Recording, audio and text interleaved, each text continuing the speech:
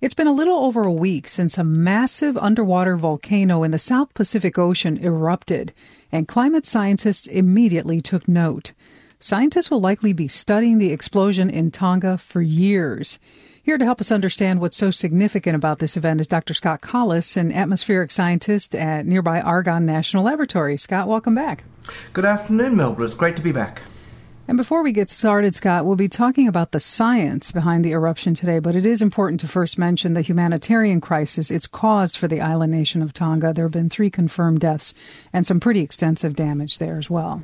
And that's right. And we still don't even really know the extent of the damage due to the fact that the main communication line and undersea cable was damaged during the tsunami that was caused by the volcano. And Scott, this was a massive explosion. Let's talk a little bit about the science. Put it in context for us. Just how big was this volcanic eruption? Absolutely. This is probably the largest explosion that we've ever observed during the modern satellite era. It was so explosive that it pushed matter up way into the upper atmosphere, which we call the stratosphere. Some of the highest plumes of ash and volcanic gases reached 55 kilometers or 34 miles in height. And was that explosion big enough to get picked up by instruments that are near us in the U.S.? It absolutely was. It actually rang the planet's atmosphere like a giant bell.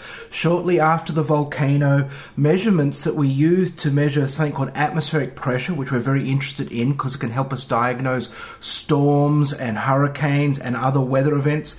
In Australia, those barometers, those pressure sensors, started picking up this blip, this sudden change in pressure.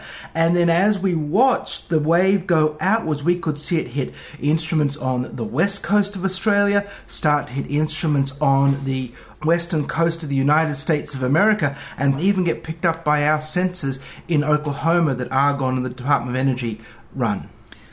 Anyone who knows history, world history, knows that there have been volcanoes that have exploded and have affected our climate.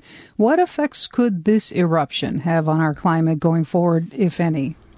So, when Mount Pinatubo erupted in Southeast Asia, and when that eruption pushed these gases, particularly sulfur dioxide, into the stratosphere, that can actually have a cooling effect on the planet. So we're always talking about climate change and the impact of CO2 and how it traps heat inside the atmosphere.